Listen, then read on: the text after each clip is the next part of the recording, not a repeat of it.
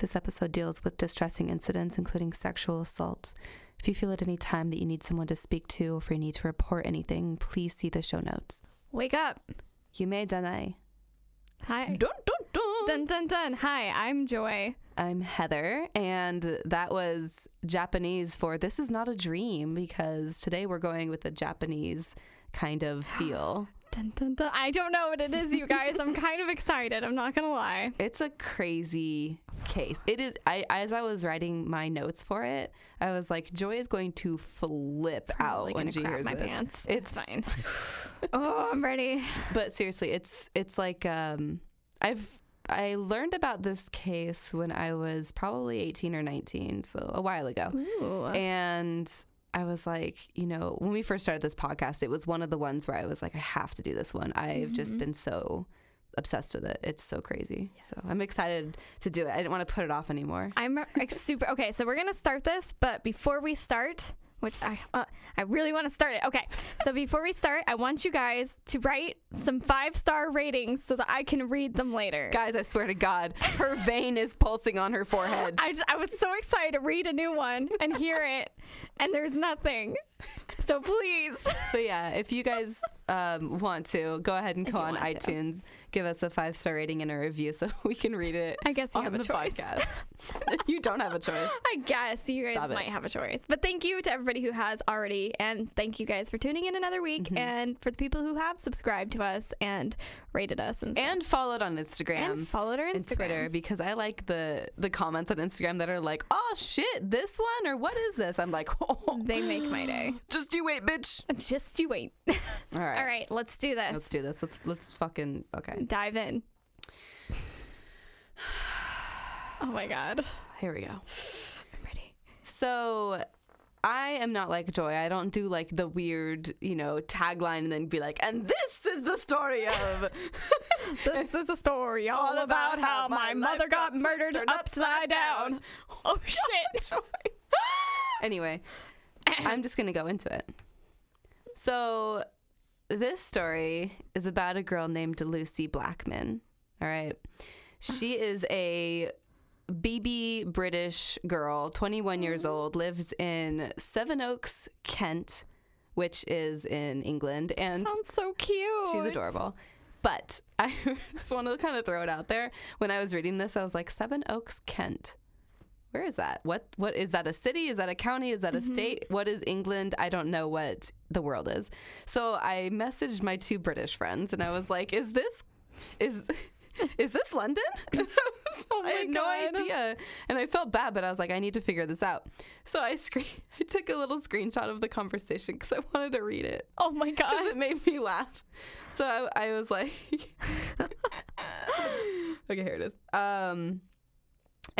I tagged them on Discord and I was like, I have a question about England. So is Sevenoaks a city and Kent a city as well?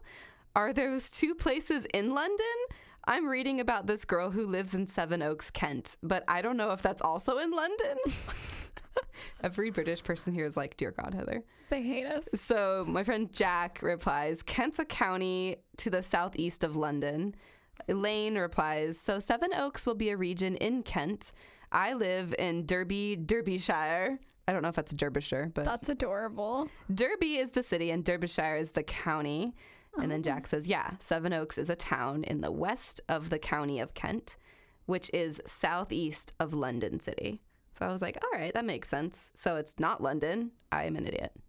Thank you, Jack, and thank you, Elaine. Here we go. You're not an idiot. So, but she lived close enough to London because that's where she worked. So I was like really confused by that. Oh, okay. That makes sense. She worked for British Airways. So she was a hostess, like flight attendant flight hostess. Yeah.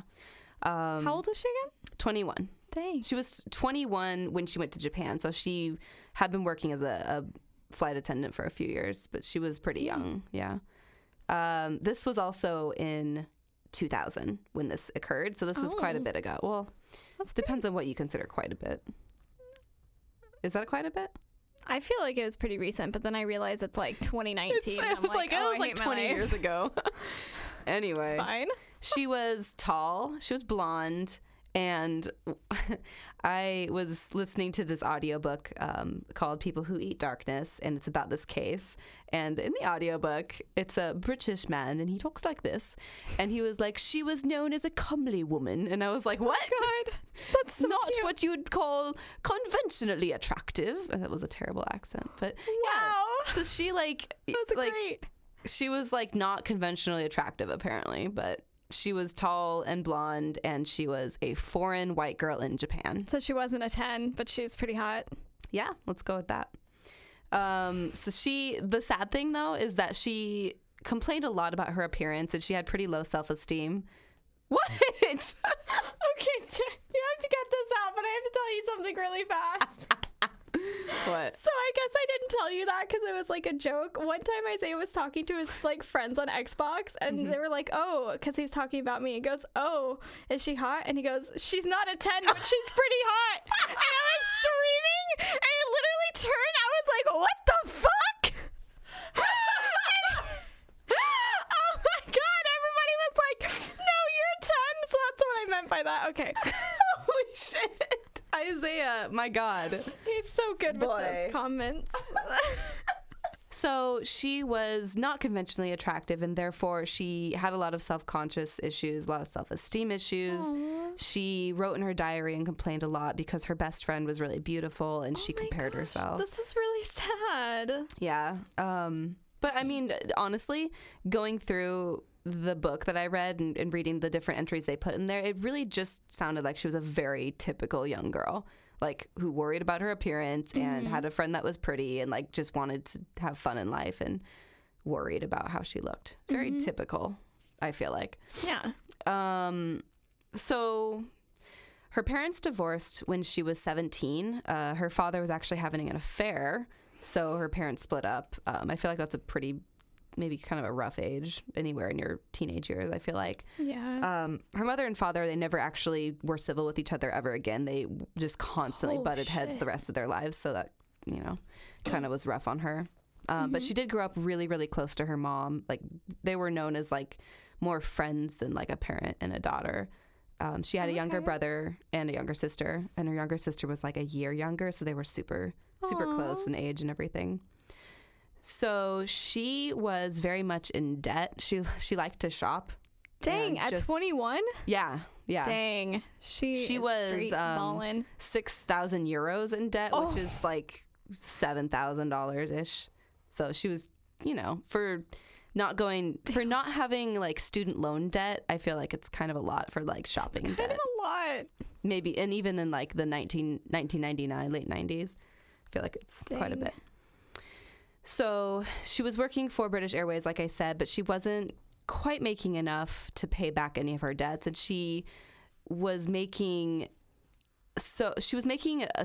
the amount she was making was causing her to slowly get in more debt because she was spending just a couple $100s more a month than what she was making. Oh, dang. So it was just getting worse, and she was like, I need to do something about this.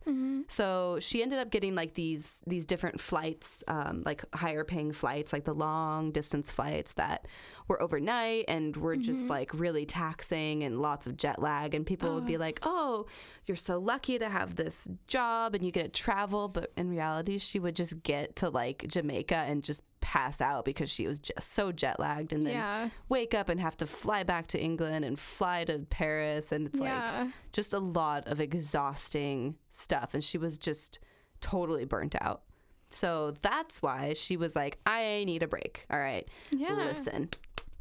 listen is what she said. She smacked her hand this and said, listen. So listen. I need a break. I need a break.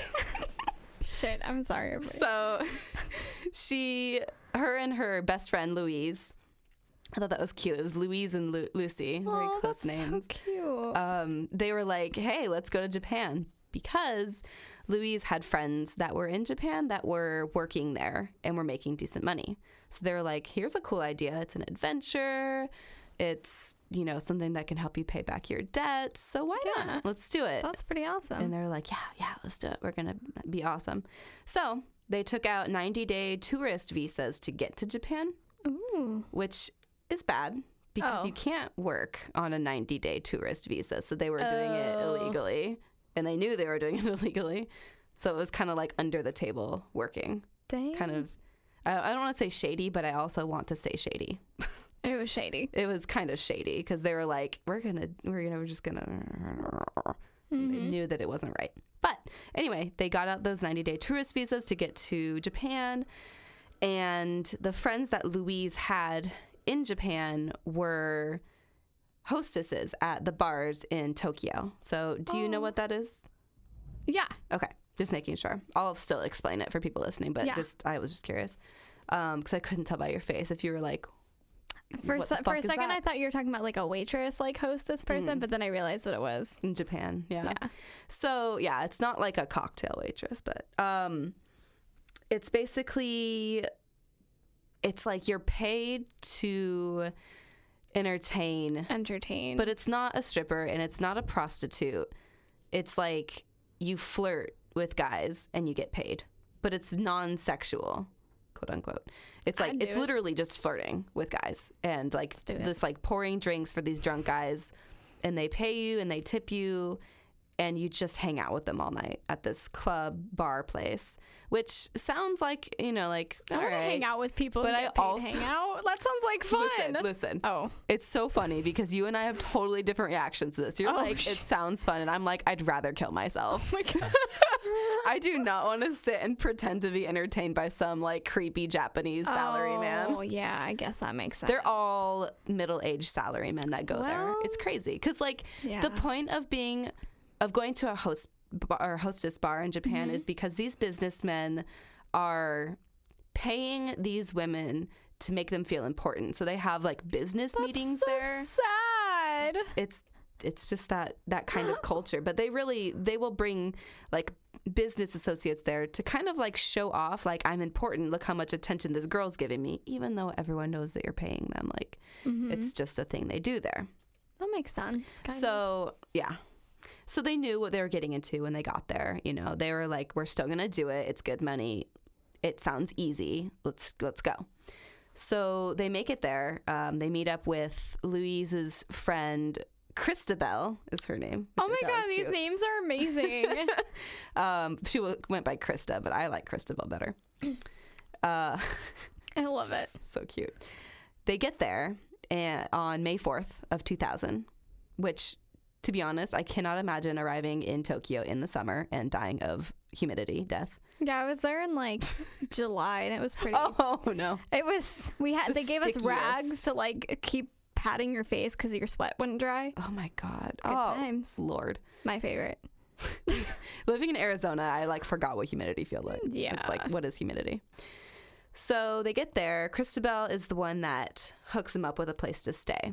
Okay. Now, interestingly enough, this is like where the typical quote unquote like young girl thing comes in, because tell me you haven't done this before. Probably. Louise and Lucy are like best friends. They go somewhere, but they told Lucy's mom, who was super worried about her going, by the way, like was very protective. A little bit. I mean, she literally was like she was an overprotective mom to the point where like she let her do things, but worried so much when she did these things. Was just like a constant chronic worrier, which is very sad.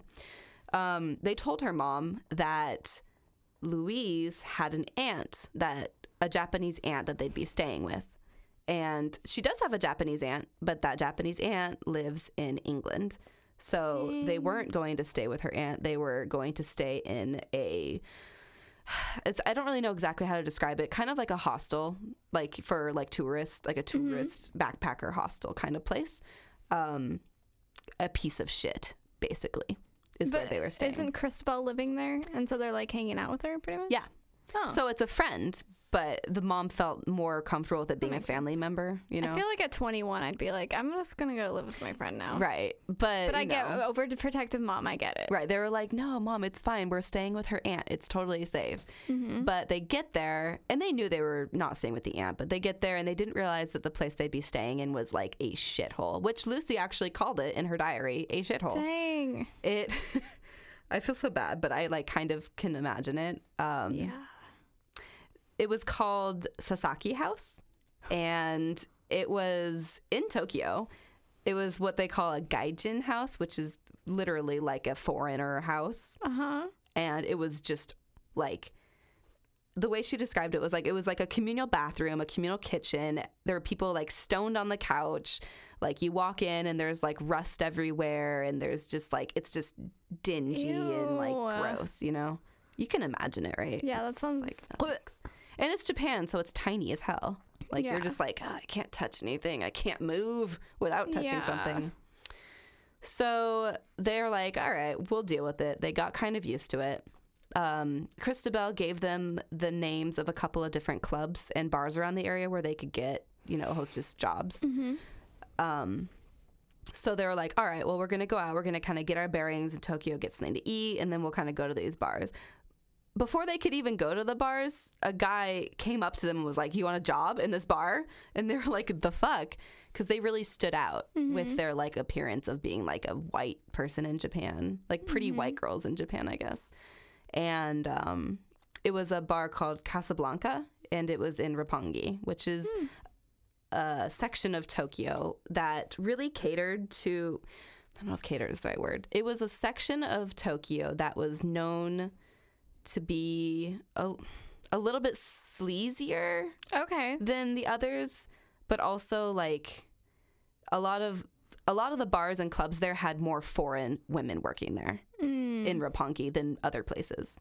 So take that as you will. That's just how it was.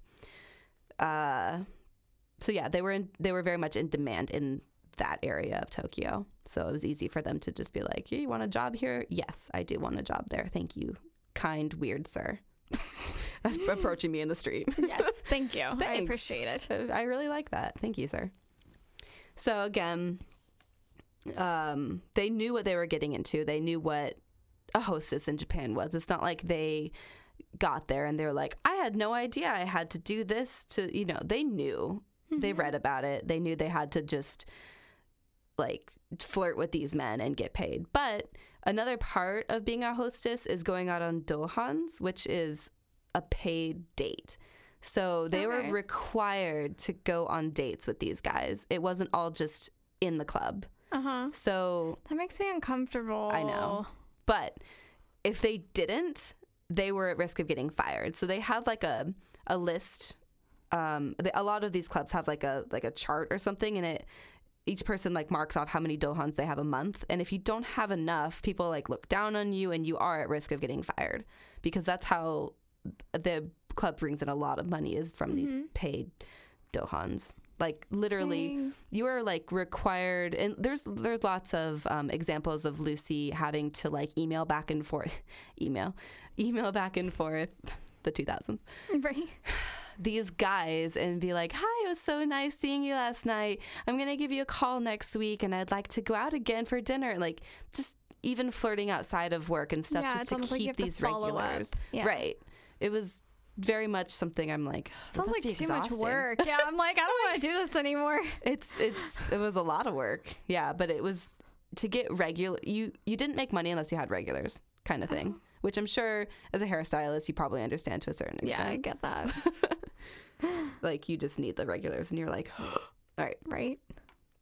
So, I don't know. Have you seen the movie Memoirs of a Geisha? Yes. Yeah, I fucking love that movie. Yeah, it's amazing. So, you obviously know a lot about, like, the geisha tradition, or a decent level of it. And yeah, not saying that if you didn't watch that movie you couldn't possibly know. It's just the first thing that come to mind. Yeah, no, I get you.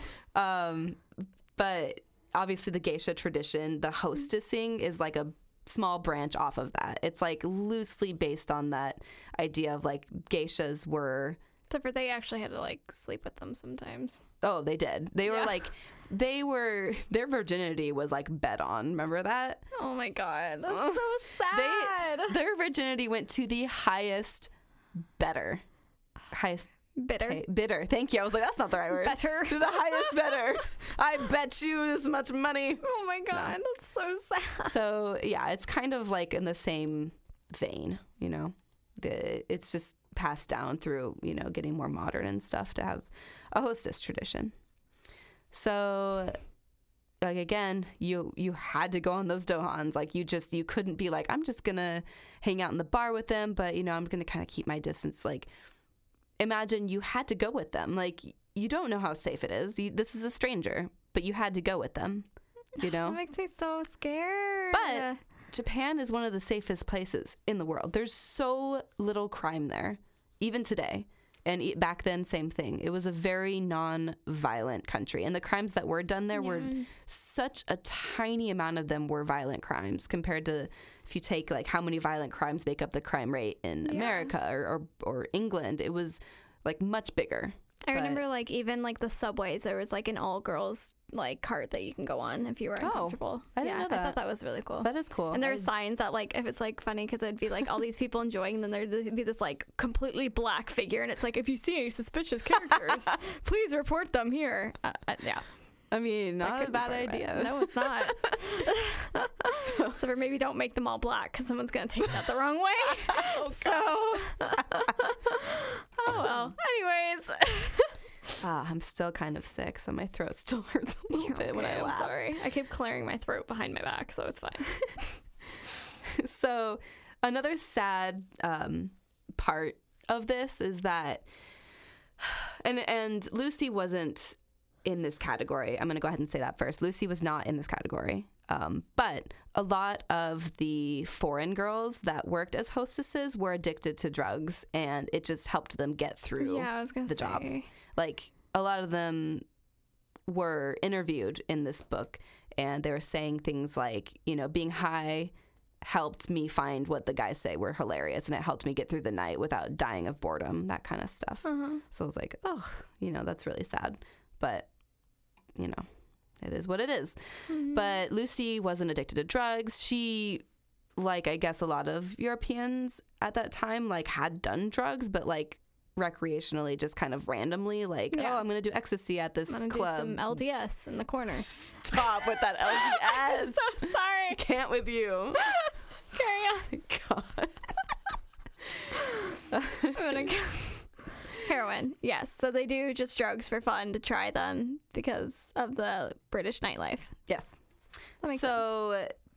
Casablanca, where they got their jobs, was like this really tiny, like tucked away bar / club, like next to a bunch of strip clubs and like a gay bar, and it was just kind of like tucked in there. Like if you Sounds walked, like a party. If you walked by it, people say like you wouldn't give this building a second look. It's very like tucked away and it's not obvious. So like almost like you have to like be looking for it to find it. So it was relatively small, and a lot of other girls working there were foreign. There was like, I think they said 2 other Japanese girls, and everyone else was a foreign girl. Like there was an American, there were other British girls, there was an Australian. So what I thought was interesting is that, because I'm going to eventually say like this becomes a very huge story. It becomes an international story. Eventually what happens to her. And when it gets big, her sister has to come forward. Her sister, Sophie, comes forward because a lot of people are like really like insinuating things about her sister working in this kind of job. Like, oh, she was just a prostitute, right? So, so people paid to have sex with her, right? And her sister had to come forward and be like, listen. And she said something that I like quoted in here because I thought it was really interesting. She said, the only difference between being a British Airways hostess and being at Casablanca is the altitude. And I was like, it's kind of true. Like, not trying to, like, I hope nobody took that the wrong way, but like, you literally pretty much get paid to just like entertain these people. You don't have to strip. You're not like being a prostitute. You're just like getting paid to like make people happy with your clothes on.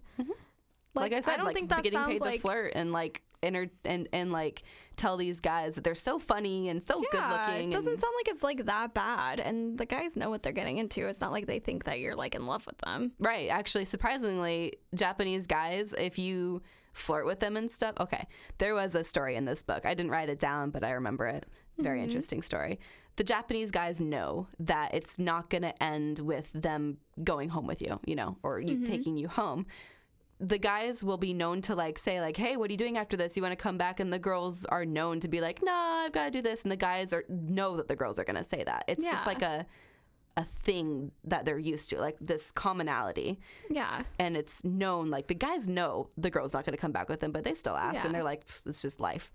But there was a foreign guy that went to the hostess bar and freaked out because the girl wouldn't go home with him. And he was like, Foreigners. why was she leading me on? So the Oh my Japanese God. Oh my understand this custom of hostessing. They understand the girl's not going to come home with them. They know what they're getting into. But foreign people that come to Japan don't understand it and think that the girls are really into them and get upset. So it's not that dangerous or upsetting. It's mutually beneficial if you think about it, and it's kind of Yeah. the way life is there. So it's like a business thing. Like, Exactly. you know what? Like, I'm lonely. I would like some attention tonight. Exactly. And then she's like, all right, here we go. It makes me think of like high school host club. Yeah, I mean, there are host clubs too, so it's exactly like that, actually. That's this entire case. Okay, Sarah, carry on. It's not my favorite anime. It's fine. So Lucy's there doing her thing, and she originally planned to go there, make some money, and come home at the beginning of August. She's trying to pay off her debt. I don't Right. feel like this is like this bad, besides the illegal part. And I can understand how like people not knowing about hostess bars in Japan could easily make it like that, though. Yeah, I could totally get that. It's just you don't understand the culture, so you're like, oh, so blah blah blah. Yeah. I can understand how it's Uncultured misconstrued. swine. I'm joking. I'm sorry. Yeah. So she was going to come home early August, but her living expenses in Japan were taking up pretty much every bit of her hostessing income. So she had to stay a little longer and be like, if I'm going to pay back any of my debts, even a tiny bit, I need to stay longer. This isn't going to cut it. So she was like, I don't want to stay longer, but here we go, kind of thing. Yeah, I'm already here. Might as well. So this next part is sad. But again, it does add to just what I was saying about her being that typical. She dies of humidity. Typical. Typical. I'm sorry. It's a typical young girl. Yeah. In living in Japan. So she wrote a bunch of diary entries while she was living in Japan.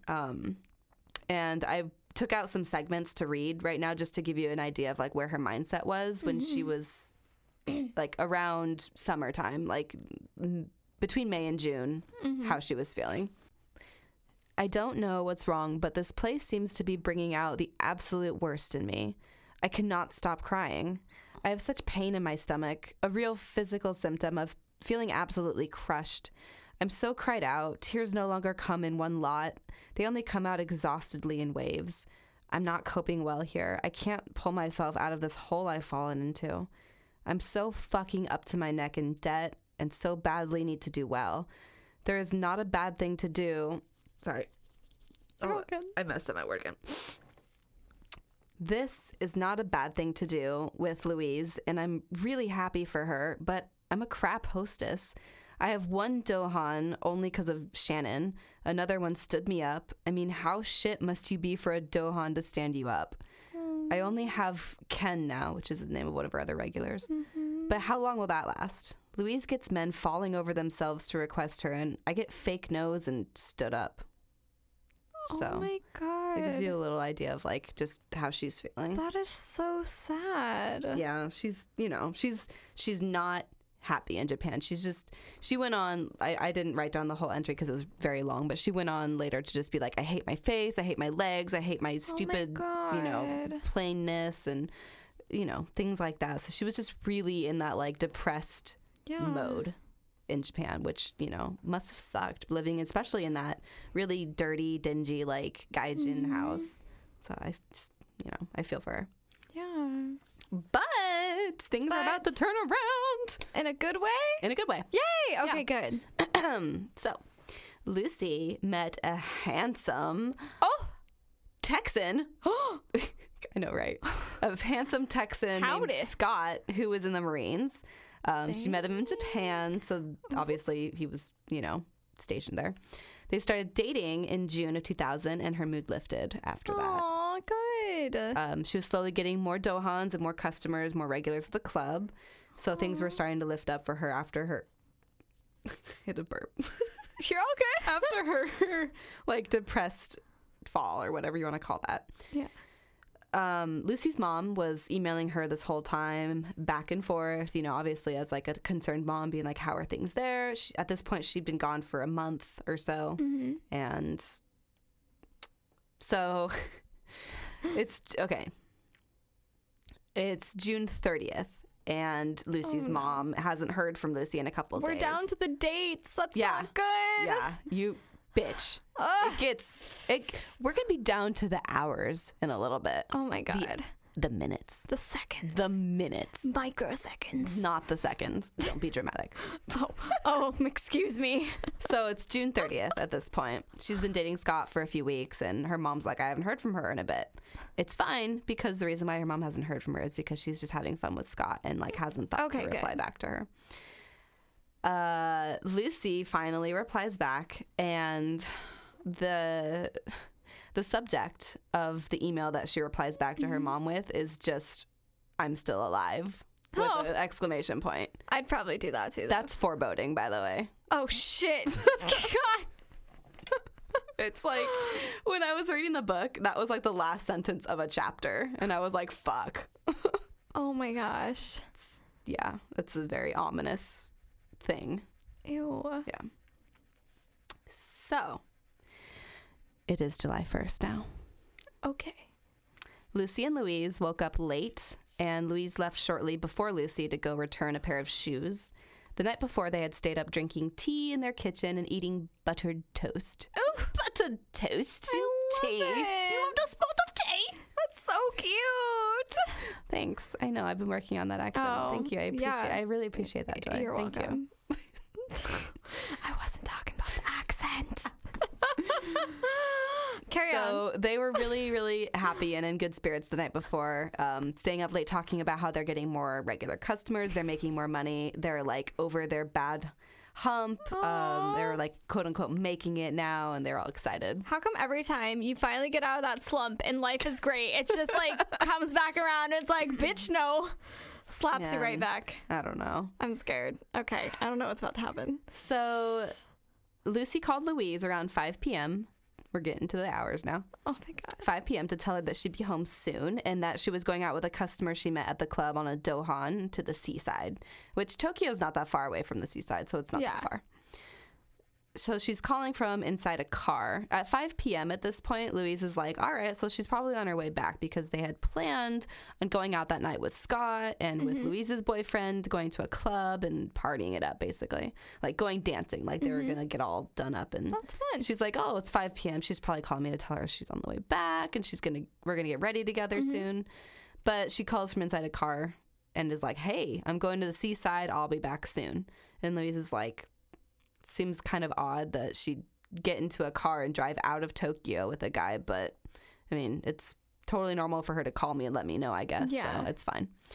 So she said that sorry, I had to swallow.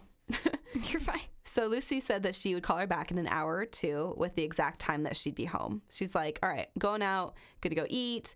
I'll give you a call back in a little bit just to give you more specific time. We're down to the minutes now. 7:06 p.m. Lucy calls back to say that the man she is with is very nice and he gave her her own cell phone. So I'm going to pause there for a second because you gave me a look and I expected that look. So a common thing with these hostess clubs / Dohan / regular customers is that they give you a lot of gifts. Oh, okay. A lot. It's very common to get cell phones and very expensive dinners. It is common to get cars. It is common to get apartments. All right, I'm going to go to Japan now. I mean, there's one of my favorite movies of all time is called that's the other title. The hell is it called in English? I totally forgot what it's called in English. No? What's it called? My Rainy Days. Yeah, that's what it's called in English. My Rainy Days. And it's about this. It's actually, the girl she's got like a regular customer and he bought her and pays rent on the most incredible apartment I've ever seen in my life. And I'm like, this girl has it made. But also, you find out in the movie, she doesn't have it made. Just going to throw that out there. Oh, okay. It's a good movie. I'm like, he's going to track her with the cell phone. Oh shit. That's just my freaking thoughts. I was like, oh shit, this guy. Yeah, so it's not like an odd thing, really. It's very much like, oh, that's nice. Now you have a cell phone, because she didn't have one before. So he got her a cell phone to track her. So he got her a cell phone as a gift, and he also got her some really nice champagne that she said her and Louise could drink later that night together in their apartment. So she was like super happy and excited and high spirits, and she's like, yeah, I'll be back within the hour. Your face says everything. Oh man. Yeah. She doesn't come back within the hour. Lucy calls her boyfriend, Scott, at 7:17 p.m., so about 10 minutes later. She leaves him a happy voicemail of her saying that they should meet up tomorrow. Oh my God, that's so sad if she dies. That is the last anyone ever hears of her. That voicemail. Oh, yeah. The goosebumps. Yeah. Like, and it's sad because that voicemail obviously ends up getting erased a couple days later, because they weren't stored very long back then. So it's like the last recording of her ever was just gone now. Like, that's it. It's crazy and spooky, and yeah. Oh my God. Louise immediately freaked out once an hour had passed and she hadn't heard from her. Her roommates, because they had like 50 million roommates in this house, her roommates are like, why are you already so freaked out? Like, she's on this date. It's like 8 p.m. Why are you freaking out like already? 3 hours. No, it's an hour later. Oh. It was like 7 when she called her and said I'd be back within the hour, and at 8 she's freaking out. I thought that she left at 5 though. She did. So that's like a long date. Yeah, she left at 5 and then called her at... No, sorry. She left way earlier in the day. She called at 5 to say that she was going to the seaside and that she would give her a call in an hour or so and let her know a more specific time of when she'd be back. So 2 hours after that, it's now 7. Oh. She calls her and says, hey, I'll be there within the hour. And that's it. Oh my gosh. Within the hour would make it, she'd be home around 8. Yeah.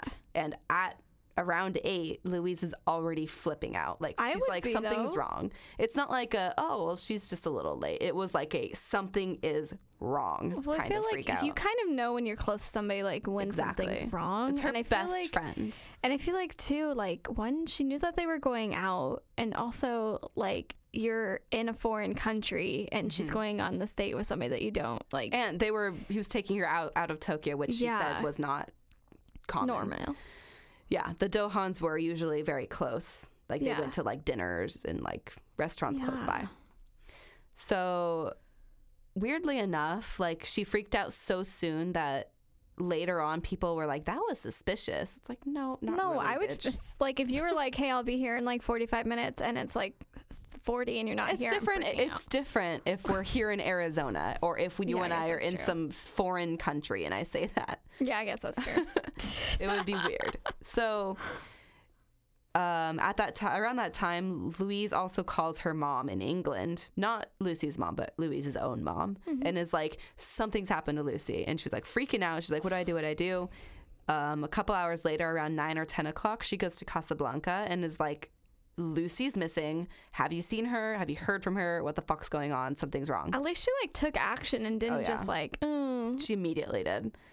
So, like you were saying, their relationship was super strong. Been friends since they were kids. So, like, she just knew that something wasn't right. She knew Lucy and knew that this wasn't normal. I feel bad for Louise's mom, too. Like, can you imagine getting that phone call of, like, something's wrong, Lucy's gone, and, like, you're on the other side of the freaking, like, yeah, you're like, well, don't go looking for her. I want you to be safe, kind of thing. Plus, it's like, I've known this girl since forever, and now she's missing. Like, oh my God, there's nothing I can do.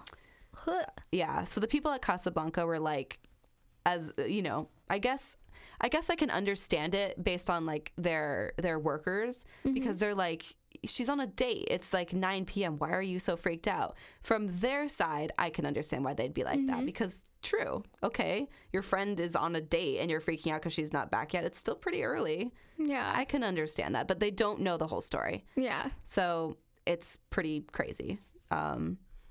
So the issue is that Louise was hesitant to go to the police right away because they were on those tourist visas, and she knew that they'd get in a lot of trouble. So she actually didn't go to the police until Monday, and this happened on Saturday. So she waited about a day and a half, 2 days before going to the police. And guess what? Just guess what the police They found say. the body before. Oh my God, no. Nope. Okay. Wow. I really thought you'd get it right. Sorry. They. Oh my God. I don't know. They didn't care. Wow, that's fucked up. Yeah. The Japanese police are not very concerned with a foreign bar hostess going missing. They just assume she's on drugs and off having sex somewhere. They did not care. But it was like a day and a half later. I know. So she's like, all right. So she went to the British embassy, who cared a lot more. Yeah. So now they got, she got their attention. And she also told Lucy's parents on Monday. She didn't tell them right away because I actually don't know. That she never really stated why she didn't immediately tell them. I don't know. I assume it's because she doesn't want to freak them out. Yeah. I assume. But, she's doing what she can. scared I don't that put she'd any be- fault on anything she did. No, I think don't. maybe she might feel like they'll blame her too. Like, why They weren't did. you looking out for her? They Like, did you blame should have her. been. Her parents did blame her. I'll get to that. Yeah. This is crazy. Okay. Now we're going to get this is where I feel like the story takes a fucking turn, okay? This is where it takes a goddamn turn cuz I'm going to pick up my book and read out of this damn book now. Damn. All right. I need to read like word for word shit and this is quite a bit of reading, but I feel like the whole thing needs to be read. It's very it's like the first absolutely giant red flag. Dang. On Tuesday, Louise gets a phone call. And I'm going to read the transcript of that phone call. Okay. Okay. And even though it is a two-sided phone call, I'm just going to like make my voice different. I don't know. Okay. I'm going to do my best. So just before 5:30 p.m. on Tuesday. So again, she went missing on Saturday night. It's Tuesday now at like 5. Mm-hmm. Her cell phone rings and Louise, here we go. Hello, Louise said. Am I speaking to Louise Phillips? Said a voice. Yes, this is Louise. Who's this? My name is Akira Takagi. Takagi. There we go. Can't get that name. Akira Takagi. Anyway, I'm ringing on behalf... By the way, he actually says anyway. It wasn't just me saying that. Oh. Akira Takagi. Anyway, I'm ringing on behalf of Lucy Blackman. Lucy, my God, where is she? I've been so worried. Is she there? I am with her. She is here. She is fine. Oh, God, thank God. Let me speak to Lucy. I need to speak to her. It was a man's voice. He spoke English confidently, but was with a distinct Japanese accent. He was at all times calm and controlled and matter of fact, almost friendly, even when Louise became agitated and upset. She must not be disturbed now, the voice said. Anyway, she is in our dormitory. She is studying and practicing a new way of life. She has so much to learn this week. She can't be disturbed. To her friends, Louise was frantically mouthing, "It's him," and signaling for paper and a pen. Who is this? She said. Are you the one she went out with on Saturday? I met Lucy on Sunday. She met my guru on Saturday. My group's leader. Your guru? Yes, my guru. Anyway, they met on a train. But when I spoke to her, she was in a car. The traffic was bad. So bad, and she didn't want to be late to meet you. So she decided to take the train. Just before she got on the train, she met my guru and made a life-changing decision. Anyway, she decided to join his cult that night. A cult? Yes. What do you mean a cult? What? Where is Lucy? Where is this cult? It is in Chiba. What? Say that again. Can you spell it? In Chiba. I spell it. Chiba. Chiba. And what is it called? It's the newly risen religion. The what? What is it? The newly risen religion. The man calmly spelled this phrase out too, letter by letter. Louise's thoughts were churning. I have to speak to Lucy, she said. Let me speak to her. She's not feeling too well, said the voice. Anyway, she doesn't want to talk to anyone now. Maybe she will talk to you at the end of the week. Please, said Louise. Please let me talk to her. The line went dead. Hello? Hello? Said Louise, but there was nobody there. She looked at the small silver telephone in her hand, and a few heartbeats later it rang again. With trembling fingers, she pressed the pickup button. I am so sorry, said the same voice. The signal must have broken. Anyway, Lucy can't talk to you now. She's not feeling well. Maybe she will talk to you at the end of the week, but she has started a new life, and she won't be coming back. I know that she has lots of debts, 6,000 or 7,000 pounds, but she is paying them off in a better way. Anyway, she just wants to let you and Scotto know she's okay. She is planning a better life. He said, quite distinctly, Scotto, the characteristic Japanese rendering of the unfamiliar English name Scott. So she wants to let you and Scott know that she's okay. Mm-hmm. She has written a letter to Casablanca to say that she will not be coming back to work. There's a pause. Louise began to sob. Anyway, what is your address? Louise said, my address? The address of your apartment in Sendagaya. Why do you need to know my address? I want to send you some of Lucy's belongings. Louise's dread, which up until now had been on behalf of her friend, suddenly became personal. He wants to know where I live, she was thinking. He's going to come after me. She said, well, Lucy knows it. She knows her address. She's not feeling too well now, and she cannot remember. Oh, I can't remember either. Well, can you remember where your house is near? No, I can't remember. What about the street? Can you remember the street? No, Anyway, I need to send her belongings back. I can't remember. If it's a problem, don't worry. I haven't got it on me now. That's okay, don't worry. Louise was overcome by panic and emotion. Weeping, she handed the phone to a friend, an Australian man who had been living in Tokyo for years. Hello, he said in Japanese. Where is Lucy? After a few moments, he handed the phone back. He'll only speak English, he said, and he only wants to speak to you. But Louise had collected her thoughts. She realized that it was important to draw the conversation out to try to find out where Lucy was. Hello, she said. This is Louise again, so can I join your cult? The voice seemed to hesitate, and then it said, what religion are you? Louise said, well, I'm a Catholic, but Lucy's a Catholic too. I don't mind changing. I want to change my life too. Anyway, it is up to Lucy. It's up to what she thinks. I will think about it. Please let me speak to Lucy, said Louise desperately. I'll speak to my guru and ask him. Please let me speak to her, Louise cried. I'm begging you, please let me speak to her. Anyway, I have to go now, the voice said. I'm sorry. I just had to let you know that you won't see her again. Goodbye. And the cell phone line went dead after that. So that's that. And I felt like I had to read that whole thing out because it was so fucking crazy. Crap. Can you imagine? Can you fucking imagine getting that phone call? I don't even know what I would... Like, oh my God. There's so much going on in that. It's like, I'm sorry, what the fuck? She joined a cult? Seriously. No, she did not. No, she didn't. Like, no. No. So, It's weird how he knew about her debt and stuff, too, though. Mm-hmm. Like, but then he didn't know the address, so it's like...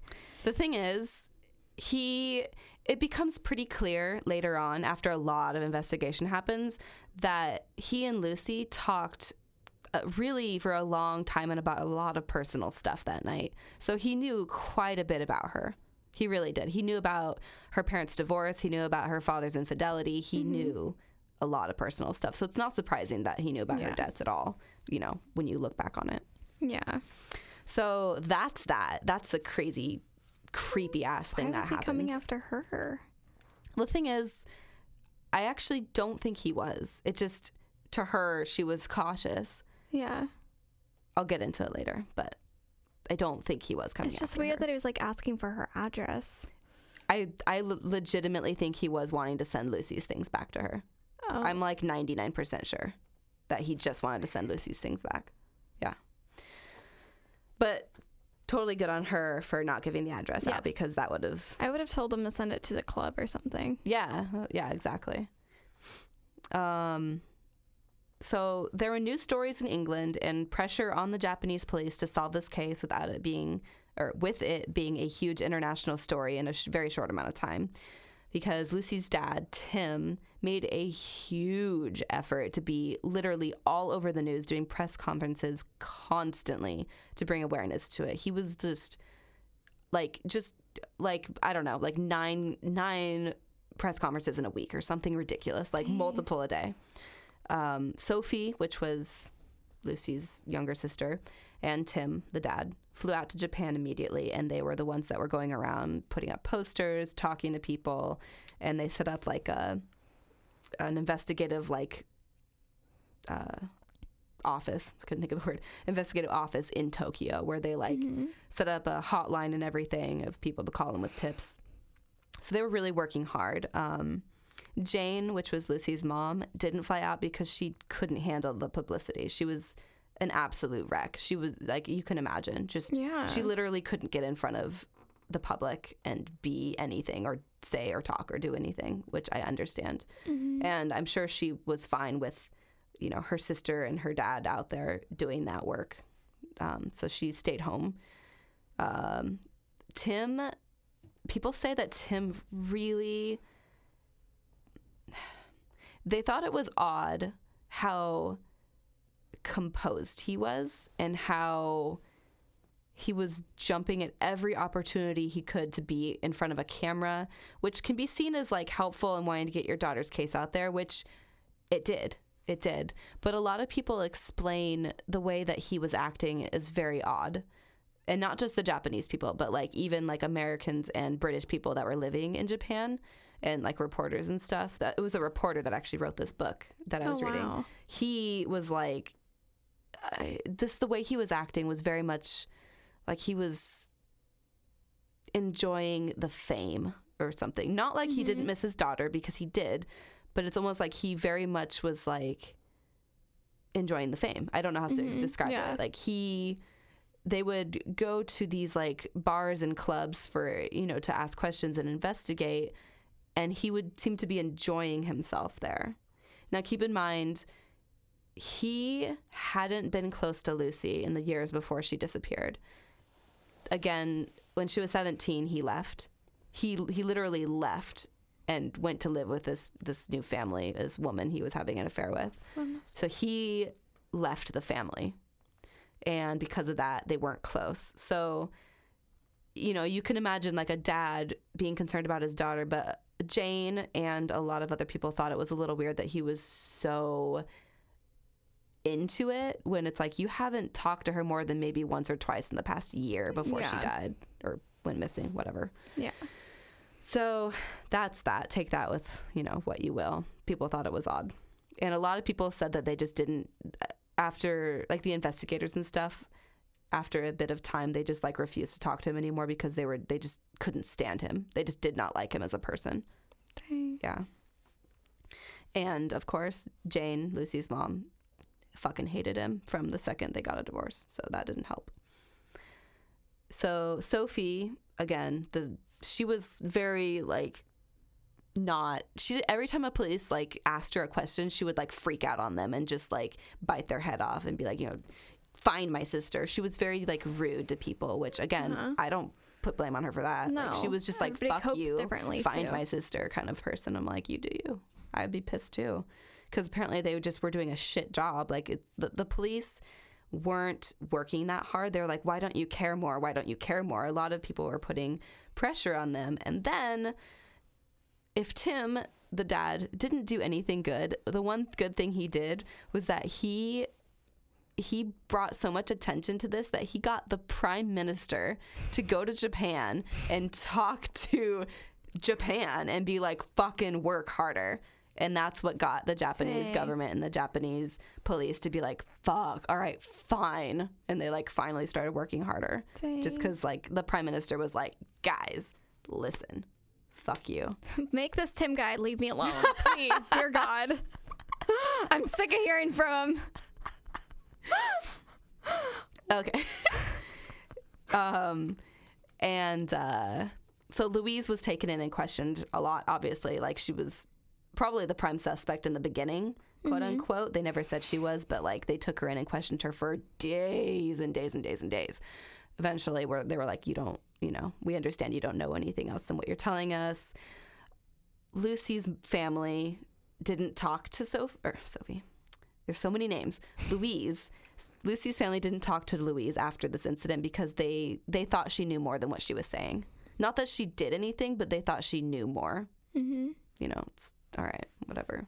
I don't think she did, but yeah, from like what it sounds like, what else would you know? it's just that there was a lot of tension between the people looking for Lucy. It wasn't like everyone came together, unfortunately. There was just a lot of tension with everyone. Like to the point where her mom and dad were never in Japan at the same time. They just couldn't even stand seeing each other. It was crazy. So at this point, everyone knew she was working as a hostess, with many people that were, you know, questioning her morals and saying she was a prostitute and being like, even the Japanese police were like, all right, so is she a drug addict? Like, what's the deal here? Kind of thing.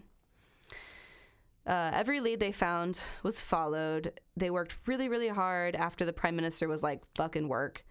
And there was a reward that was set out for any information by an anonymous British businessman that was like upping the reward like every week and was like, guys, it's 500,000 euros to you if you can tell us where Lucy is. While investigating, Tim met a lot of investigators who he went along with to bars and clubs, like I was saying, and he found himself in some seedy fucking places. And at one point, there was a guy who... his name was Michael Hill, and he's a fucking dick. He's a fucking dick.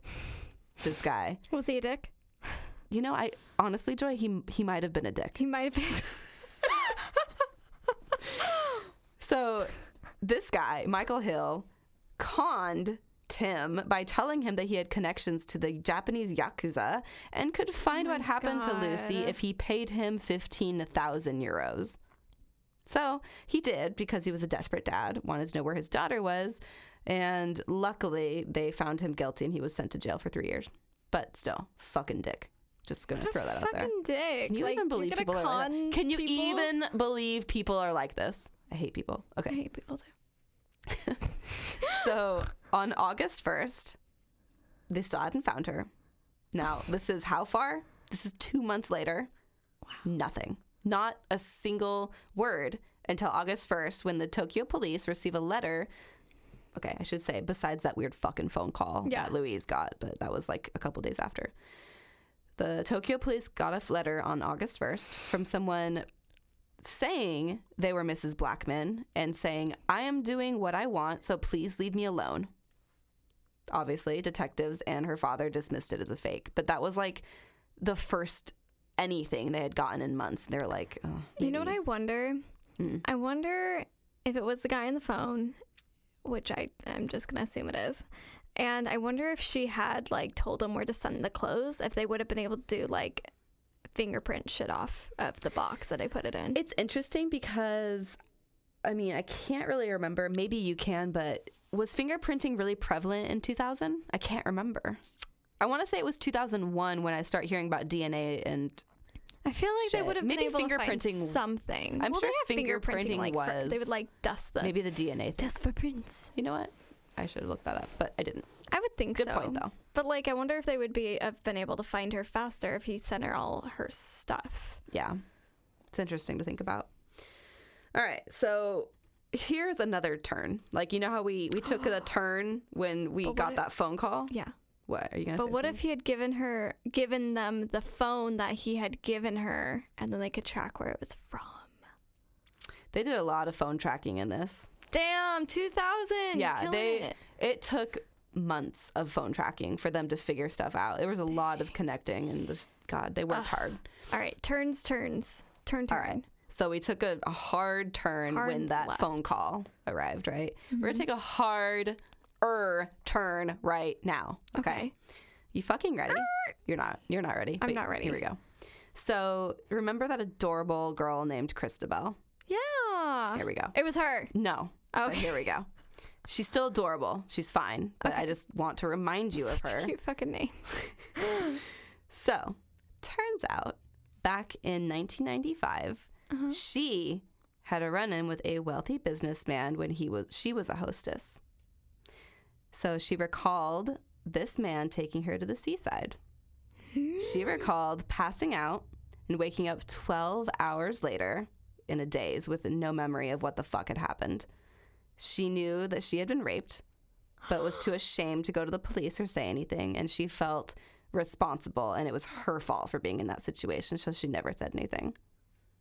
So, why is this important? Wait. Wasn't Christabel there when she said that freaking what's-her-face went on a date to the seaside? Listen, Christabel didn't hear about that until just a few days after she went missing. When she went to the police is when it got out that everything that happened. So it wasn't immediately she was told, but a couple of days later. Okay. So within the week, she knew.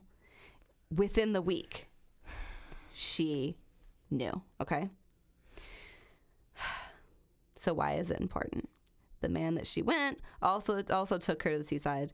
Got that. Sounded a lot like the man who had taken Lucy out on July 1st. When she found that out, she was like, fucking A. She went to the police immediately as soon as she heard that that's what Lucy had done before she went missing. At first, she was like, oh, Lucy's missing. That's crazy. Like, what the fuck? But when she heard about the seaside thing, she was like, wait a minute. Okay, first of all, small fucking world. Second of all, holy shit. So she's like, this whole time, she's like, holy shit. I regret so much not telling and warning Lucy and Louise about this guy when they first got here. Think about that. She was just like, it was a shameful past to her that she didn't want to think about. So she goes to the police immediately and she says everything that she knows about this guy. She says everything she remembers about his apartment, where he went, what he looked like, the fact that he sweated a lot apparently and like looked like he was on drugs, and everything she knew about him. And she was like, it's the same man that took Lucy. I know it for a fact. She was very adamant about it. So for some reason, it took the police months before they even found him or questioned him. They didn't even, okay, you know what? All right. You know what upsets me? How many other girls did this happen to? Are you fucking ready for this, bitch? No, wait, we actually know? Bitch. Okay. Oh, shit. Oh, my God. I'm just going to continue on with my notes here. Okay. Just going to continue on my fucking notes. All right. Fuck them up kill with myself. those notes. All right. All right. On October 11th, police knocked on the door of a petite Japanese fucking asshole douche. October fucking 11th. That's so long. So yeah, all right. She goes missing July 1st. October 11th, they show up at this guy's door. I'm picturing that older guy from the Real Love like dating show, the one who's like secretly cross-dresser. That's what I'm picturing right now. And he's sweating really hard. Holy shit! No, that guy's. Yeah, I'll watch that show. How dare you shame that man's I'm sorry. name. That man was definitely not was precious. creepy. All right. So they go, he lives in Zushi, which is like a seaside town. He has an apartment there. They knock on his door, and apparently he's like in the middle of doing some home renovation or some shit. And burying the body. Oh shit! Was he okay? No, I was just, I've got my brain is like exploding because I've got so much that's about to happen right now that I'm like, what order do I fucking say this stuff? Is insane. Okay. So just a side note, he's got like a dead frozen dog next to him. He's like, my dog died. What the fuck? My dog died, and I really loved her, so I froze her body. Fucking thawing out. Why is it next to him? No, he's like, I froze my dog's body because I loved her so much, and I was hoping to like cryogenically freeze her and like bring her back to life later when technology got better. But I found out that it's not going to happen, so now I'm just getting ready to bury her. All right, why are you questioning me? That's what happened. So they show up at his door, and that's what he's fucking doing. I would just like probably either throw up or just turn around. If I were the police, I'd be like, all right, I'm gonna leave now. So what brought the police to his door? How did they find him? All right. There's a whole lot of confusing shit that brought these police to this door. So it was a combination of Christabel going in and saying a lot of stuff, and a combination of phone wire tracings. They traced the call that Louise got to a phone that was like registered to some fake name, and they found out it was a lot of that. Yep. And after Lucy was reported missing and her story got out and circulated a lot around Japan, 3 other women came forward and said that they had similar instances with a guy who took him to the Fucking seaside. scary. So you're like, okay, wow, that's a lot of women, right? They go to his store with how many cases? How many cases? 6 different women had accusations against him of rape. So they go there with being like, 6 women have said that you raped them, you fucking asshole. Wow. And there also, were 6 fucking cases. Like, why didn't they do anything about this guy? I don't know why it took him so long, but they were like, listen, we've gotten 6 women who said that you fucking raped them, and also we traced the phone calls back to you, so fucking... And then he gets out after 3 months of parole. Jesus Christ. Fucking- So they get there, and this man, they book him. They, like, take him into the police station. I made that up. That was a reference. He didn't actually get parole. They take him in, but they have to, like, charge him of something to keep him for, like, they charge him of 1 rape, so that keeps him for like 21 days, and they have to charge him with another one to keep him for longer, because they don't know if he took Lucy, so they can't charge him with it. They don't know where she is. They don't have any proof, so they're like, all we can do is charge him with the proof of rape that we have with these women that are telling us. So it's like, all right, that's something. At least you're keeping him in custody for now. So I'm just gonna go ahead and just explain a little bit about this guy. So he was 43, and he was really fucking rich, like a millionaire. He was a property developer, and he went by so many names in his life. But he was known as Joji Obata towards the end. That was his, like, mostly used name, I guess. I know it's going to come off wrong, but if you're so rich, just hire a prostitute. Oh my God. Don't go raping people. Listen. He has a reason for doing this. We're freaking mistress. A fucked up reason, but he has a reason behind this. He's married. No, listen. Okay. I don't know who the fuck would marry this guy. So Joji Obata, he was a Zainichi Korean. So he was actually Korean. He's not a Japanese guy.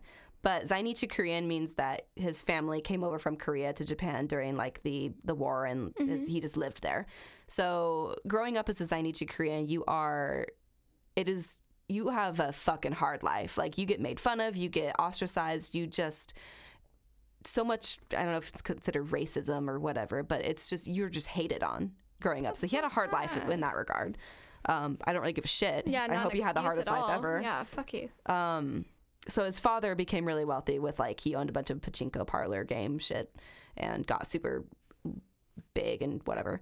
And his dad died, left him a fortune when he was like 16. So he lived on his own at 16 with, like, tons and tons and tons of money and did whatever the fuck he wanted.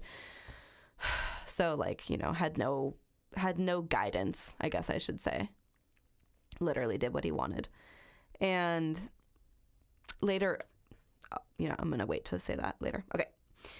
He has very few pictures of him taken. If you go online and try to find pictures of him, you'll find a couple of, like, when he was in school and, like, maybe one from when he was an adult. But he, like, refused to get pictures taken of himself, which is creepy as shit. The police... He could have been, like embarrassed because of, like... Because he's a fucking bullying. dick. He's like, oh, I'm a terrible person. Don't take my picture. I mean, that too. I was talking about, like, the bullying and stuff, but that too. He also apparently got, like, that double eyelid surgery when he was a teenager, and nobody knew why. He said that he got it because he got in a car accident, and I was like, that's a fucking... It sounds like he's very insecure. Oh, I hope so. Okay. All right, here we go. We're getting into it now. The police discovered over 400 sex videos he had taken of himself drugging and raping women. Some while he was wearing a mask himself. So he would, like, put on this creepy fucking mask and, like, step into the frame and just rape these women. So, like, only 6 people of 400. Yeah. Freaking... Like, there's no actual number because the number of videos is so... The amount of... Okay, so Joji Obata himself is like, oh, there's 9 videos.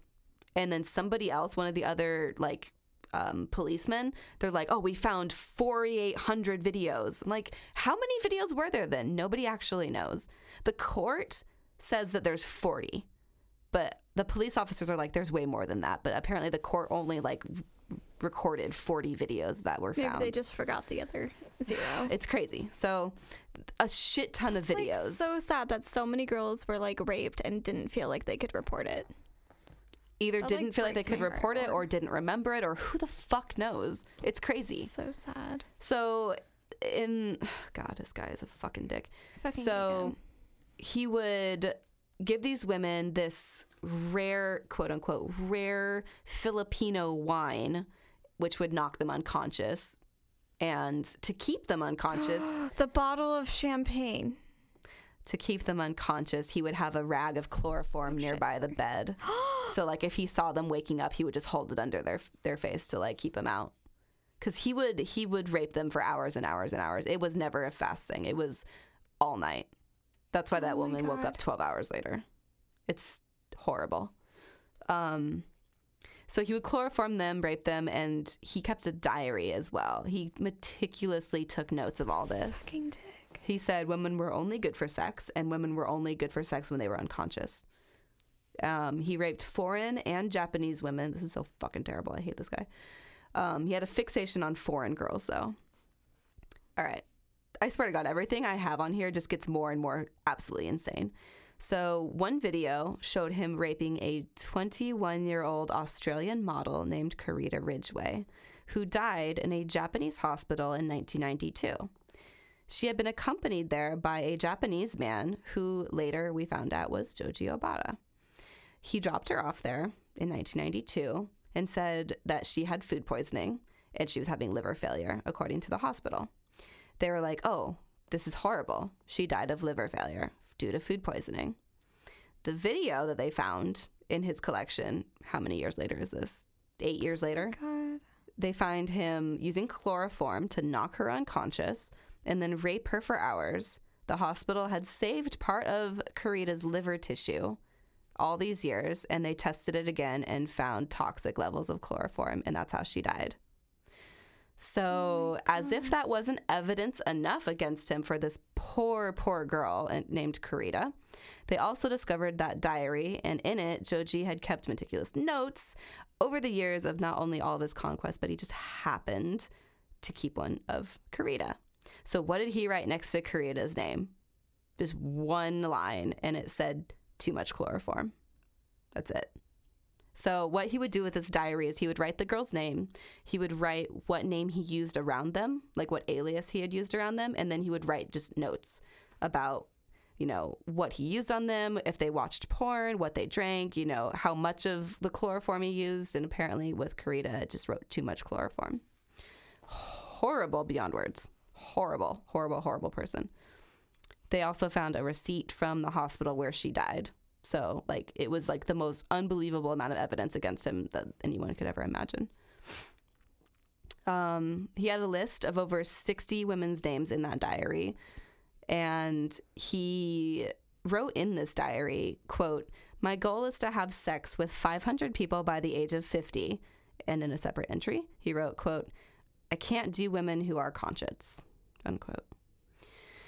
According to the prosecution later, he would typically lure the women to one of his seaside apartments because he was rich as fuck, so he had multiple apartments. By the way, guys, Joy just has this look on her face, and like I could tell you don't even want to like talk. You just don't even know what to say. I don't even know what to say. Like, I can just tell. I fucking hate this guy. It's horrible. So much. Dick. So according to them, he would lure them, offers them a glass of that rare wine that I was telling you about. He laced it with drugs, obviously, which is what caused them to pass out. He would... I'm so sorry. I'm going into a lot of details with this, and it's fucked up. No, so, it's okay. But Keep you going. know you're getting I'm into ready. It. You know. He would drag their limp bodies onto a bed where he would assault them with various objects and his own body for 12 hours or more. The video evidence showed that he would then place a chloroform rag on their faces to stop them from regaining consciousness. Many had little idea of what happened to them when they woke up. They were groggy, they were sore. Some of them even had believed that Obata's fake story about them passing out from drinking too much. Some of them believed that, apparently. So, I mean, I guess I can understand if you really don't remember anything, maybe, but... So he would never physically attack any victims. He was a really small man. And he only tried to trick them into unconsciousness. And if he couldn't trick them into becoming unconscious, he would just let them go. It wasn't a big deal to him because he's like, I can just get another one. Dick. Oh my God. He had these like powerful studio lights next to his bed that he used to light up the scene with. There's like, he like, I'm still like, this was 20 years ago, not even. There's still 399 girls who are still living that had this happen to them. yeah. That just upsets me so much. Like, The they thing have is, to he live was with that. keeping notes since he was like 17 years old, so not all of it happened in this apartment. So we But don't. I they would don't be know the dead. details of every single rape, but it was still a fucking rape. Yeah. Like, so not all of them happened this exact way, but I mean, come on, you know. So he's born in like the 60s. Sure. I don't know exactly when he was born. I'm I sorry. can't think of it right Because he now. was 40 when this happened in 2000. So that means pretty much all those girls are probably still around. Oh yeah, I'm sure, absolutely. Sorry, that upsets me so much. So triggered. Okay. Yeah. Carry So on. he would tie their legs so they would stay I open. fucking hate this guy Sorry. so much. I'm sorry. Nope. Keep going. I'm ready. He said that he liked drug addicted foreign bitches because he thought they were ugly on the inside. So he wanted to do ugly things with them. So that's that. I fucking hate this guy. Honestly, I don't even fucking care what your childhood was. No, there's no excuse for any there's of no this shit. fucking You're excuse. just fucked up. No, I don't give a shit. Lucy's hair and DNA was found in his Zushi apartment, so he couldn't say like she wasn't with me because there was evidence of her being with him that night in his apartment. They developed a roll of film that he had that had photos of her, but it was just photos of her on his balcony, like posing. They never found a video of her or a diary entry of Lucy. Never. According to Obara, his indictment. I can't pronounce anything today, Joy. You're fine. I still love you. Indictment. He made Lucy a drink containing a drug before raping her, and she later died. But he has maintained his innocence and said that she took the drugs and caused her to die herself. So he said that she overdosed herself and it was not his fault. I'm going to go ahead and call bullshit on that. Yeah. Just going to say. He can say that, though, because there's no proof against it. It's like with that other girl. He's just like, oh, she just kept sticking her head in the chloroform. I don't know why. Probably did it to herself. Like, fuck you. Yeah, he couldn't say anything against that because there was video evidence, but he could say whatever the hell he wanted because there was no evidence for Lucy. It's just, it's like weird because it's like, was this the first time he stopped recording it in case it got like found out, or did he stop did he a while record ago? over it? Did he never record it? Because he wouldn't have. Did he destroy I the guess tape? Maybe he destroyed it like when he saw people looking for her. Maybe. But he didn't destroy the tape of Karita after she died, Yeah. which I thought was very odd. It's like if she died as a result of you drugging her, wouldn't you fucking, not that I would do it, but wouldn't you delete that shit? I just feel, yeah, and it's just like weird because it's like if he stopped for her, how many other girls do we not have the evidence for? It's crazy. It's insane. I don't even want to think about it. So on February 9th of 2001, police, they had kept him in custody by just keeping him on different rape charges. But they had yet to get him on a charge for Lucy's murder or anything. But after they found that video of Karita Ridgway, they then charged him for murder for her. So that's how they were able to keep him for good, because they were able to give him that murder charge. They were still trying to find Lucy at this point. But he, was just like, she died. Eventually. He even admitted that she died. Why can't you at least tell us? No, what the body it's is? not. That wasn't the order. Sorry. Oh, He said that she, died on her own for an overdose after they found her. But before, he was like, she wasn't in my apartment. She wasn't in my apartment. That's what he kept saying. He's like, I was with her that night, but she didn't stay over, and I had nothing to do with her. I don't know where she is. So, yeah. February 9th, police of 2001. So a little less than a year later. Oh my God. Police find body parts buried in a my cave on a beach near Obara's seaside home close to Tokyo. So the remains were identified later as Lucy's. They were literally just like hacked up pieces of her body. She was dismembered completely.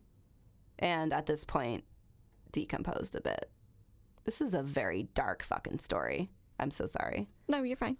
This is why this case has like gripped me so much, because it's horrifying. I fucking hate rapists. Horrifying. So much. This is, I want to. I mean, I hate murderers too, but like. No, I get it. So, according to, after they. Now I'm like skipping ahead to like what they find out in the trial and stuff. Mm-hmm. So I might sound like I'm getting ahead of myself, but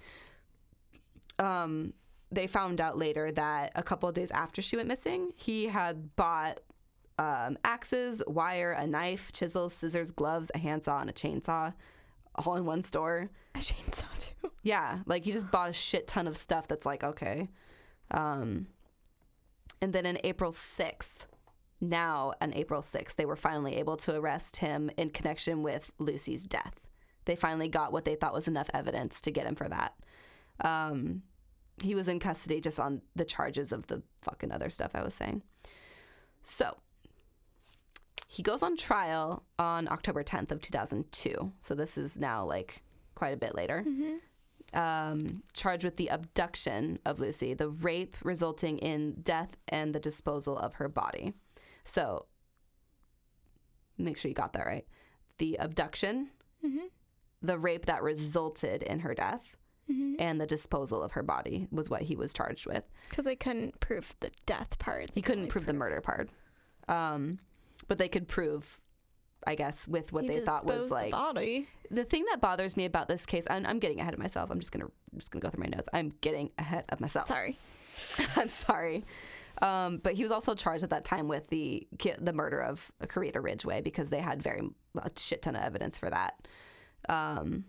And they charged him with raping 8 other women, because I guess after he got like arrested, more women came forward and was like, hey, God, all right, only 8 though, Jesus. Well, I mean, like, even still here, like, it's just turning around, but in a lot of places you're shamed. If you're raped, it's your fault. It's horrible. If you're raped, it's your fault. Like, that's what so these many women were think. Again, a lot of these women were drug addicts and stuff, so they were like, it is my fault, I shouldn't have been in that situation. But even sometimes, like, the police will say it's your fault. Japan will. Yeah, and that just pisses me off. So the trial lasted 7 or 8 years. It lasted quite a bit, and I say 7 or 8 years because like, he got convicted and then he'd appeal, and then convicted and then appealed. It's like, when the fuck did it end? I don't even know. It's very confusing. I fucking hate those guys so much. So April 24th, 2007, he was jailed for life, so sentenced to life, for multiple rape charges and 1 manslaughter charge. But now, don't freak out, okay? But he was acquitted of the crime of Lucy's rape and murder. So they're saying they just did not have enough evidence for that. And I understand that. I can't get mad at the justice system, because if you, at least for this, yeah, it's beyond frustrating that you don't have that physical evidence. But if you don't have it, what can you do? You know, what at else least can they you still do? Got him. They got him on what they could, so I appreciate that. Fuck him. So the date rape claims, like I said, could be backed up by the videos, obviously, the notes, everything, the receipt from the hospital for Karita, everything like that lined up perfectly. The prosecutor was able to prove the manslaughter charge by providing the autopsy results and the traces of chloroform in her liver. That was all very clear. But like I said, Lucy's case, they just couldn't provide any like forensic specific evidence that was all circumstantial, which doesn't really get you that far sometimes, which, you know, I guess I can understand, even though this guy's terrible. And it's like very obvious that he did something, but you can't just be like, it's obvious. I'm still thinking about these poor freaking girls. Like, some of them don't even know what happened. Like, can you imagine being, like, the drugs make you so confused. You don't even know. Oh my God. This fucking guy. Yeah. I hope he dies. Yeah, it was, they were saying that they did find a lot of Rohypnol in his apartment. So it was never specified, but the fact that he had Rohypnol and chloroform, it was like, okay, well, he obviously put the Rohypnol, the date rape drug, in the drink, and then chloroform to keep them unconscious. He didn't chloroform them first or anything. He just slipped yeah, you get it. So the prosecution and defense, they appealed the decision of his acquittal. So they were like, oh, you're going to acquit him? I think fucking not. And they slapped their hands down on the desk. Fuck yeah. Like in that one show. What show? Remember that stupid murder show we were watching? And I don't even know what they Oh said. my Just the fist. It was like a close-up of someone's just fist on the desk. Exactly. That's what they all did. So in December of 2008, Obata was convicted of abducting and mutilating Lucy's body, and his life in prison term was confirmed. But like I said, he was convicted of the abduction and the mutilation, not the murder. They couldn't prove it, Yeah. but they could prove the other two things. So it's like they really tried and got what they could. But life in prison in Japan is not like life in prison in America, but in a good way. Okay. Because life in prison in Japan is like this piece of shit is literally not going to get parole for at least 30 years. And at that point, he'll be like almost 80 years old. And like they were saying it's very, very, very, very unlikely for him to get out before 2030, which he'll be super fucking old at that point. And let's hope he just never gets out.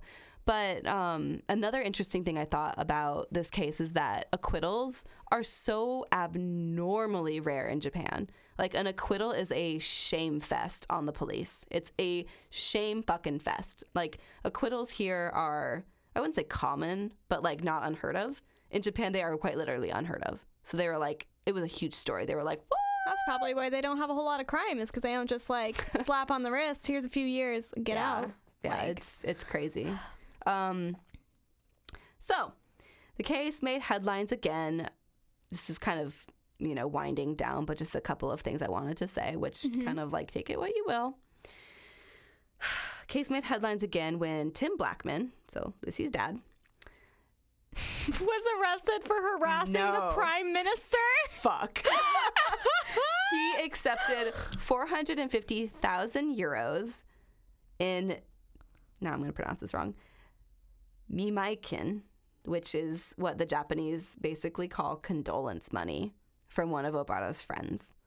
So her dad was like, he signed this paper that said, I agree that the Japanese police don't have sufficient evidence to say what happened to my daughter, and that maybe Joji Obata didn't do this. Not in those words exactly, but you get the point. The fact that they don't have certain evidence. And he took this 450,000 euros as condolence money from Joji Obata. And it's common in Japan for people who commit crimes to pay condolence money to their victims and victims' family. It's a common fucking thing. Wait, so did they pay him to say that he might have not done it? They paid him to sign a piece of paper that, not necessarily in those many words, but a paper that basically said that there was no forensic evidence that he did it, but that basically the paper, the idea of it was like, oh, maybe he didn't do it, but the paper didn't say it in those words. You get the point. Her mom was like horrified. Karita Ridgway's family was horrified because her mom and Karita Ridgway's family were also offered the same thing and didn't take it, and were like, fuck you. So there's that. Then, a couple of years later, just as another side note, Karita Ridgway's families did finally accept some condolence money because they said that they've just suffered enough, and they're like, fine. I can understand a little bit. I can understand both sides, to be honest, because I don't necessarily like Tim from what I've heard, but when I see like Karita's family taking it eventually, like they said no at first, and then years later they were like, we've suffered enough. It wasn't Just like a right do away, it. oh, sure. I can understand that as like a just fucking we've suffered kind of thing. Yeah. But I can also understand Jane's side where she's like, I'm not taking money from you, piece of shit. I can understand. That's all I'm going to say.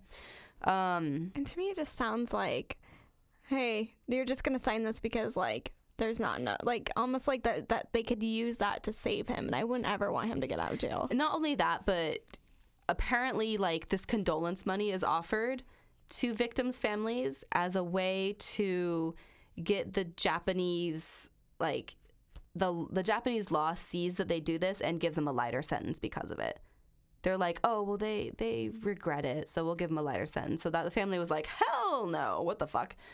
So I mean, take it what you will. It's just something that happened as well at the end. But yeah, they took her back. They, buried her in England. They had a funeral there, like 4 years after she died. They took her body back and had a funeral, and that's the end of it. I would take the money, and then I would buy something to kill him with his own fucking money, and then I would kill him. Is he still alive right now? Yeah, he's still in jail. I fucking hate this guy. Let's go. I know. Let's go take him out. It's the absolute worst piece of shit.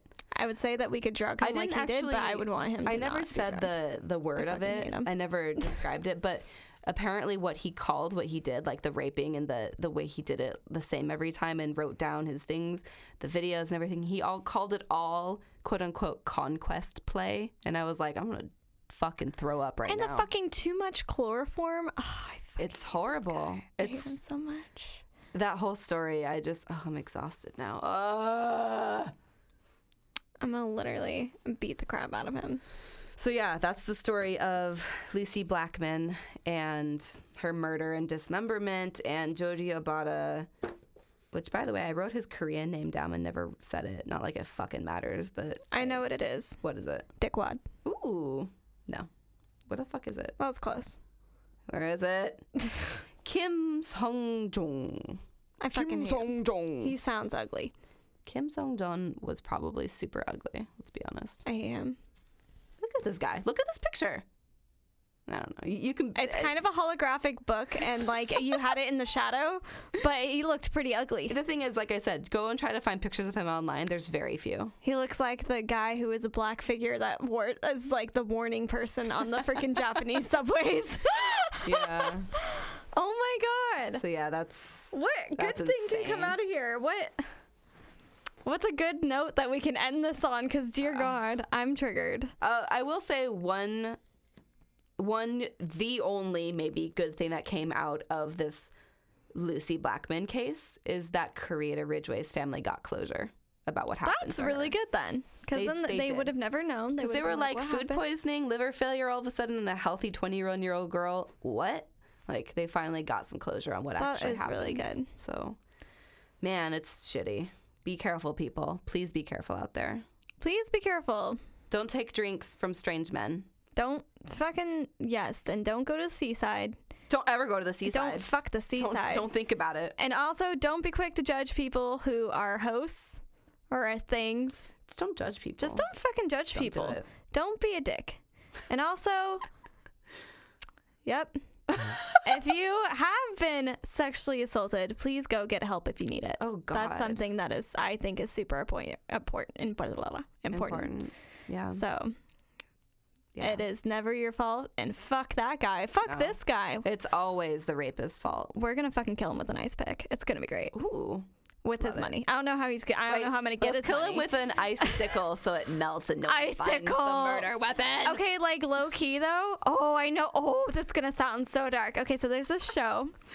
It's called Sex Sent Me to the ER. Love it. And this girl tried to use popsicle as a dildo and it like froze her insides. Wait, can you actually get like frostbite on your vagina? Oh yeah. She had to go to the hospital. Holy it was shit. You guys watch that show. I'm watching it Let's immediately. do it to him. Let's shove a popsicle up him. Jesus. Well, I'm going. Wait, no, I'm not even going to hell for that. I'm going to fucking heaven for that shit. Fuck that guy. Yeah, so hopefully he just dies in prison of getting jumped and who the fuck. Hopefully. If he were in a fucking American prison, oh yeah. Yeah. Anyway, that's that. So what's something good that's happened to you lately? Besides being sick the past 80 million weeks. My throat hurts right now. The 4 ibuprofens are not helping right now. Oh, you said something good. Okay. I mean, that's good too.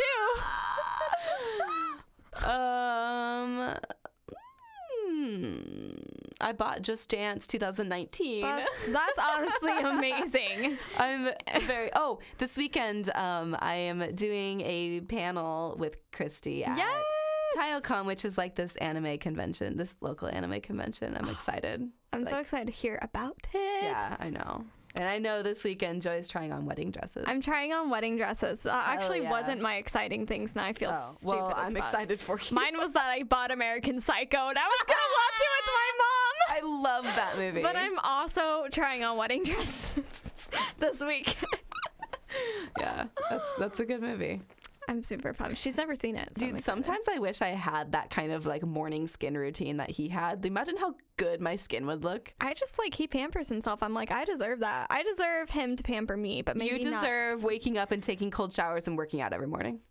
Okay, look, I'm gonna actually backtrack all of that. Look, somebody just massage my face. That's all I want. Yeah, if you guys haven't seen American Psycho, go see it. It's pretty good. So, yep, and one last thing. Rate, review, subscribe, follow our Instagram, follow our Twitter. Which is Not a Dream Pod on both of those platforms. And that's it. Yep. All right. Bye. Bye, guys. Love you. I love you.